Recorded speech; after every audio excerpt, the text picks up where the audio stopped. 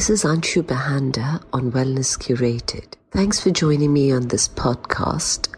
My mission is to empower you with health and wellness so that you can then go and empower others.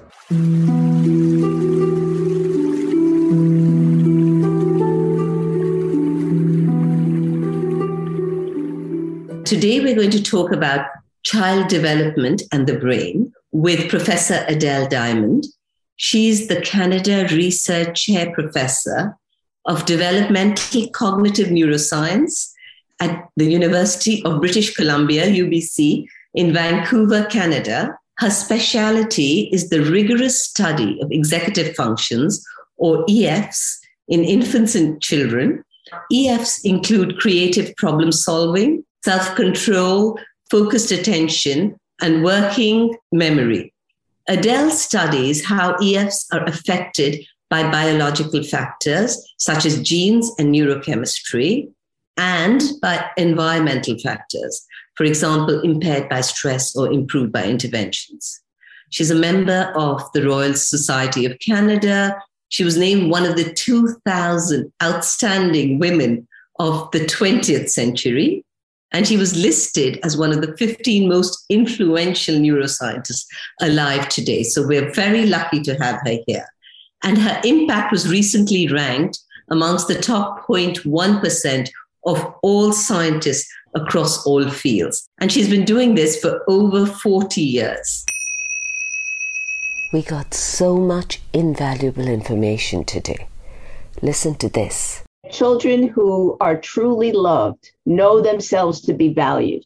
That knowledge is worth more than gold, because when children know they're valued, they feel valuable. Mm-hmm. And if you feel valuable, then you're going to do what's needed to take care of yourself and help yourself prosper. Let's get right into stress. So is stress, even if it's very mild, ever good for higher cognitive functions and in the development of a child's brain? So a lot of us were taught mild level of stress is beneficial, that there can be a positive level of stress. And it probably dates back all the way to the Yerkes-Dodson curve in the early 90s, around 1908. But nobody ever tested that in people. They only tested it in rats. And recently, when we and other labs have tested it, it doesn't appear that there's any level of stress, at least psychosocial stress, stress about whether you're performing well enough, what other people think of you, that is good for the executive functions of most people. It's really important to try to minimize stress in our lives. And it's more important in young children because the brain and the body are forming them. Mm-hmm. Stress can have time-limited effects on the adult and go away when the stress is over. But in children, it can set the way the body develops so that the body stays this way even when the stress is no longer present. You know, people talk about nature versus nurture in the development of a child. So how important is the DNA of a child versus the environment in which the child is brought up? That question, we realize now, doesn't make a lot of sense, because it doesn't make sense to talk about DNA or genetics in the absence of environment, or the effects of environment in the absence of the genetic background that it's affecting, because they affect each other. The environment affects your gene expression. That's called epigenetics. Our experiences alter the very expression of our genes. Our experiences and our reactions to them determine which genes get turned on and off and when that happens and which genes stay on. Okay. Most of the time, 90% of our genes are turned off. So the environment is going to determine which aspects of our genetic background get expressed and how they get expressed. And then the genes determine how we interpret the environment, how we interact with the environment. So you might have two children in the same family, and yet their relations with their parents are so different. Maybe one of them is kind of at loggerheads with the parent. Their personalities don't jive so well. And the other is maybe more easygoing or gets along better with the parents, and everything works fine. So it's a fundamental interaction. Here, let me give you a couple of examples. You may have heard that if a mother has a flu infection during pregnancy, there's the danger that the child might develop schizophrenia or ADHD because it affects the child's brain. But it's not the flu infection in the mother that's affecting the brain. What it is, it's the immune response the mother's body mounts to the infection that is affecting the child's brain. Oh, wow. And the mother mounts that same immune response to stress. So if a mother is stressed during pregnancy, it'll also increase the possibility of the offspring developing schizophrenia or ADHD when the child grows up. So the environment, the mother's environment in the womb, is affecting how the baby's brain gets shaped. It's not just genetics that's determining how the brain gets shaped. The environment is doing that as well. Even mild stress isn't good for most people most of the time. And in studying that, many labs, including mine, have looked at a gene of which there are two different variations. One variation called MET, because it has methionine at one location on the gene, codes for a faster enzyme that clears dopamine faster from prefrontal cortex. The other variant called VAL, because it has valine at one location on the gene, codes for a faster enzyme that clears dopamine more quickly from prefrontal. Now, stress increases the level of dopamine in prefrontal. So in one case, you have ones who already have the optimal level of dopamine, and stress is going to maybe push them past that. And you have others, the VALs, who don't have quite as much dopamine in prefrontal because they cleared it so quickly. So stress might improve them. And what we found is that it impaired the METs, but most labs didn't find it helped the VALs. My lab with very, very mild stress found it did. But what I wanted to point out here is that those with the best executive function capacity, which are the METs, who might be the most brilliant, who might have the potential to achieve amazing intellectual feats, are exactly those most likely to fail under pressure because they're the most fragile in the face of stress. Their dopamine levels are already at the optimum point. Exactly those with presumably the greatest potential for success are the ones whose performance on demanding cognitive tests is most adversely affected by stress. Incredible. Maybe you have children who you think, well, they're okay, but they're not the stars like these other children who are performing so well. But those children who didn't look like the stars under stress when there's emergency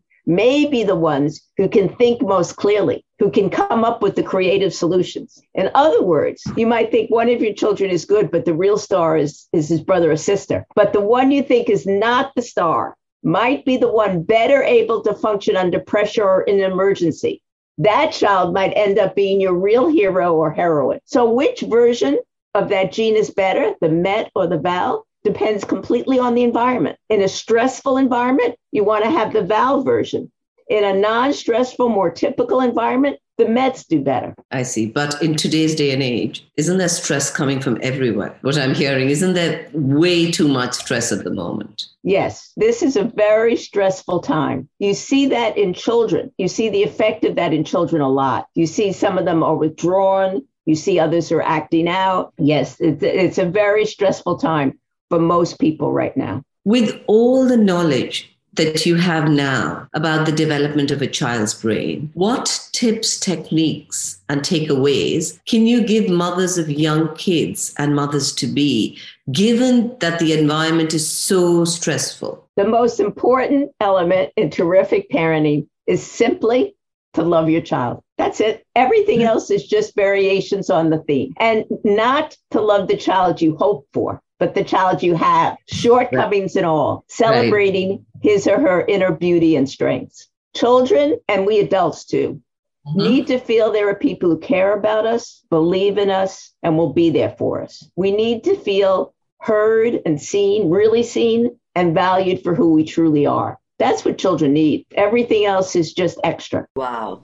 Years ago, in the book, The Road Less Traveled, Scott Peck pointed out that children who are truly loved know themselves to be valued. That knowledge is worth more than gold, because when children know they're valued, they feel valuable. And if you feel valuable, then you're going to do what's needed to take care of yourself and help yourself prosper. So a parent's caring is more important than their knowledge or skill, material possessions, or doing the textbook perfect thing.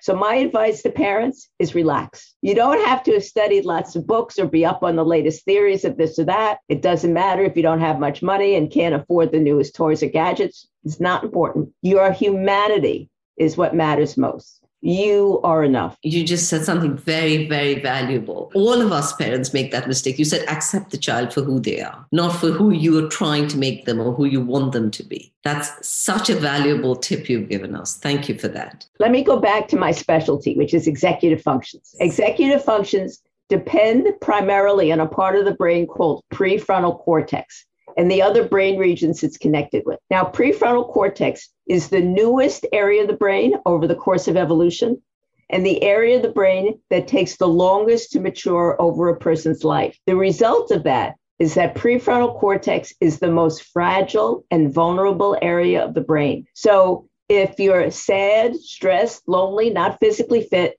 prefrontal cortex is affected first and affected most severely. And that also applies to executive functions. So if you want good executive functions, if you want good prefrontal cortex functioning, you have to care that the person is socially supported, emotionally supported, and in good physical health. The whole person, mind and body, intellects and emotions, is fundamentally interrelated. The different parts of the human being, cognitive, social, emotional, spiritual, physical, are fundamentally interrelated.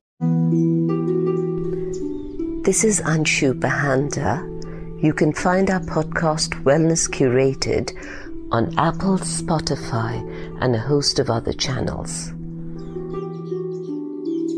So given where we are today and given the state of the world at the moment, a lot of it is to do with mental health with children. So what are some of the proven ways to reduce stress? One thing to do is to let children know without any question that you believe in them. Children need to believe in themselves. And what's critical for that is to see that you believe in them, that you fully expect them to succeed, to find their way. And that's different from saying, I expect you to get all A's, or I expect you to go to medical school. I expect you to find your way. I expect you to succeed in life, whatever that success means for you, not something the parent had in mind at the beginning. And our expectations for a person have a huge effect on what that person expects for themselves. And what you expect for yourself can become a self-fulfilling prophecy. An example of that comes from social psychology, where there's a little cottage industry in a field called stereotype threat. There are many stereotypes in our culture. One of them is that in general, men are better at math than women. Okay. A group of researchers went to a university, gave university students a standardized math test, and no surprise, as a rule, the male students performed better than the female students. Then those researchers took exactly the same test to a completely comparable group of university students. And the only difference was this time they said, this particular test has been designed to be gender neutral. And what happened? The women performed as well as the men. It was the same test. The only difference was the expectations the women had for themselves. So it's so important to help children believe in themselves, have good expectations for themselves, and have hope. And hope is a socially supported vision. It's hard to hold on to it if no one else shares that vision with you. So you need to make it absolutely clear that you share that hopeful vision with your child. Erik Erikson considered hope to be the earliest and most indispensable psychological strength. And a Gallup poll study of 70,000 students in the US found that the hope that children in grades 5 to 12 expressed predicted their college grades and college success better than their high school grades or standardized test scores. So one thing you can do is believe in your child and let your child know that. Incredible. Other ways to reduce stress are to have things be predictable. Unpredictability, surprise can be stressful. So you want a stable routine, clear limits, clear expectations, consistency. Then there are lots of things that can reduce stress. Pets. I'm a huge fan of pets. And a dog in the classroom has been shown to reduce stress in the classroom and help children pay attention better. And that's true from preschool all the way to university. Being out in nature relieves stress. Exercise reduces stress. Mindfulness reduces stress. Movement-based mindfulness activities reduce stress, like Tai Chi or Taekwondo or Qigong. Touch relieves stress. I'm a huge fan of hugging. Showing compassion to yourself relieves stress. The Western emphasis on self-reliance, not being dependent on anybody, is wrong and destructive of your mental and physical health. For children who've experienced stress in their lives, who had traumatic experiences, and those experiences can be things as common as a lot of conflict in the home, arguing between the parents, feeling unloved, feeling humiliated, having somebody with mental health problems in the home. If they have a really nurturing adult in the home, the effects of those stressful experiences are mostly mitigated. It doesn't affect their health or their psychology nearly as much as it would if they didn't have a responsive parent in the home. Okay. Children who've experienced adverse childhood experiences, at least 2 or more, already by the age of 5, have shorter telomeres. Telomeres are the protective tips at the end of a chromosome. The same way the plastic tips at the end of shoelaces protect your shoelaces. The plastic tips keep your shoelaces from fraying, and telomeres keep chromosomes from fraying. When a telomere gets too short, a cell will die or malfunction. And children who've experienced adverse experiences already by age 5 have shorter telomeres. There's this wonderful study that shows that children who've experienced just as many and just as bad early adverse experiences, if they're lucky enough to have incredibly responsive and empathetic moms, there is zero effect on their telomeres. Zero effect. It totally wipes it out. Wow. And then Alicia Lieberman did a study that showed that normally if you're maltreated as a child, you will often experience PTSD as an adult, post-traumatic stress syndrome. But if you have even fleeting memories of benevolent child caring experiences, there's no significant effect between the early maltreatment and PTSD. Now, that doesn't mean that if you have even fleeting memories of warm caregiving experiences, you're going to have no problems as an adult. It just means you're not going to have the severity of PTSD. You need more than fleeting memories. Wow. Parental sensitivity and warmth also overrides the negative health consequences of being born with low SES, low socioeconomic status, lower income, less prestige or respect from the wider community. Normally, children who grow up in low SES families have increased inflammatory signaling. Their immune system starts to attack the body. Normally, cortisol shuts down your immune response. So, for example, when you get a cut, you'll often see that there's some swelling where the cut is. And that's your body sending the immune system there to protect you from infection. That's good. You want that. But you don't want the swelling to stay there forever. So you want to send cortisol to tell the immune system it's okay now. You can calm down and the swelling will go down. But if you've experienced severe stress growing up or repeated stress growing up, what happens is you keep manufacturing cortisol. And when the body keeps getting cortisol, it does the same thing that you would do if somebody kept nagging you all the time. They close their ears to it. The receptors for cortisol don't pick up cortisol anymore. They've had it. You've been sending too much to me. I don't want to deal with you. Go away. Well, if the receptors for cortisol can't receive it, then cortisol can't do its job. Cortisol can't shut down the inflammation. So if you've experienced a lot of early stress, you have problems with the immune system going uncontrolled, which can attack your heart. It can attack your lungs. It can attack your joints. You can have any number of problems. But if you have high maternal warmth growing up, you're less likely to have this than if you didn't. It can completely override the effect on the immune system of being born low SES. Wow. Much of the research is with mothers. A little bit of the research is also with fathers, but I don't think it necessarily has to be a parent. I think just one adult who believes in you, cares about you, and is always there for you can make all the difference in the world. Yep. And that's one of the reasons, for example, that asthma is more common among children in low SES, because there are 2 requirements for asthma. One is you needed an environmental irritant, and the other is you need stress. Take away either one and you get rid of the asthma. So the children who are low SES, who are showing asthma, are showing it because either now or earlier in their lives, they're experiencing stress. So much to learn. So tell me, what should parents or teachers do when a child misbehaves? Because very often what happens is people don't know how to react. We usually react based on where we think the action is coming from, what we think the intention of the person is. I think when a child misbehaves, we need to step back for a moment, use the executive function of inhibitory control to not react immediately. Is the child maybe stressed? Is the child maybe hungry or sleepy? Maybe the child is reacting from hurt. Maybe something upset the child today. Often a child will come into a class and be absolutely obnoxious, so difficult, so hard. And you think, oh my God, how am I going to deal with this kid? And if you realize that maybe he's acting like that because he's been terribly hurt and he's afraid that you're going to reject him, so he'll push you away before you have a chance to push him away, or he'll test you to see if you're really somebody he can feel safe with. If we see the behavior is coming from hurt, we can react completely differently. Be sympathetic and supportive instead of disciplinarian and angry. There's all kinds of research that is done, but I love the way you're explaining it, because there is a school of thought which is all about discipline.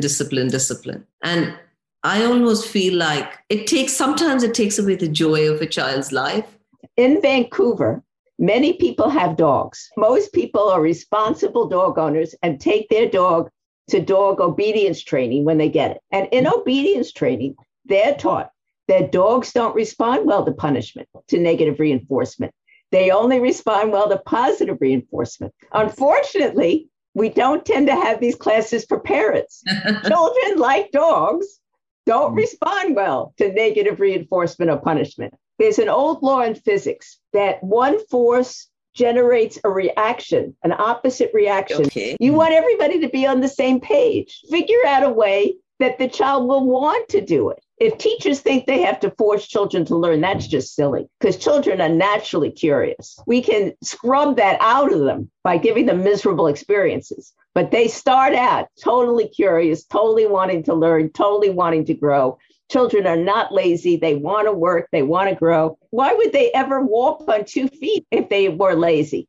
They get around much better crawling. Any last words of advice? I guess my last word of advice would again be to relax. Because if you're stressed, you can't be the parent or caregiver you want to be. And it's going to impair your own physical health and your own mental health. And once you relax, help your child to relax. That's really wonderful. Thank you so much for giving us your time.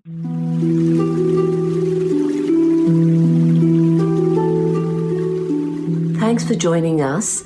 Hope you enjoyed the Wellness Curated podcast. Please subscribe and tell your friends and family about it. And here's to you leading your best life.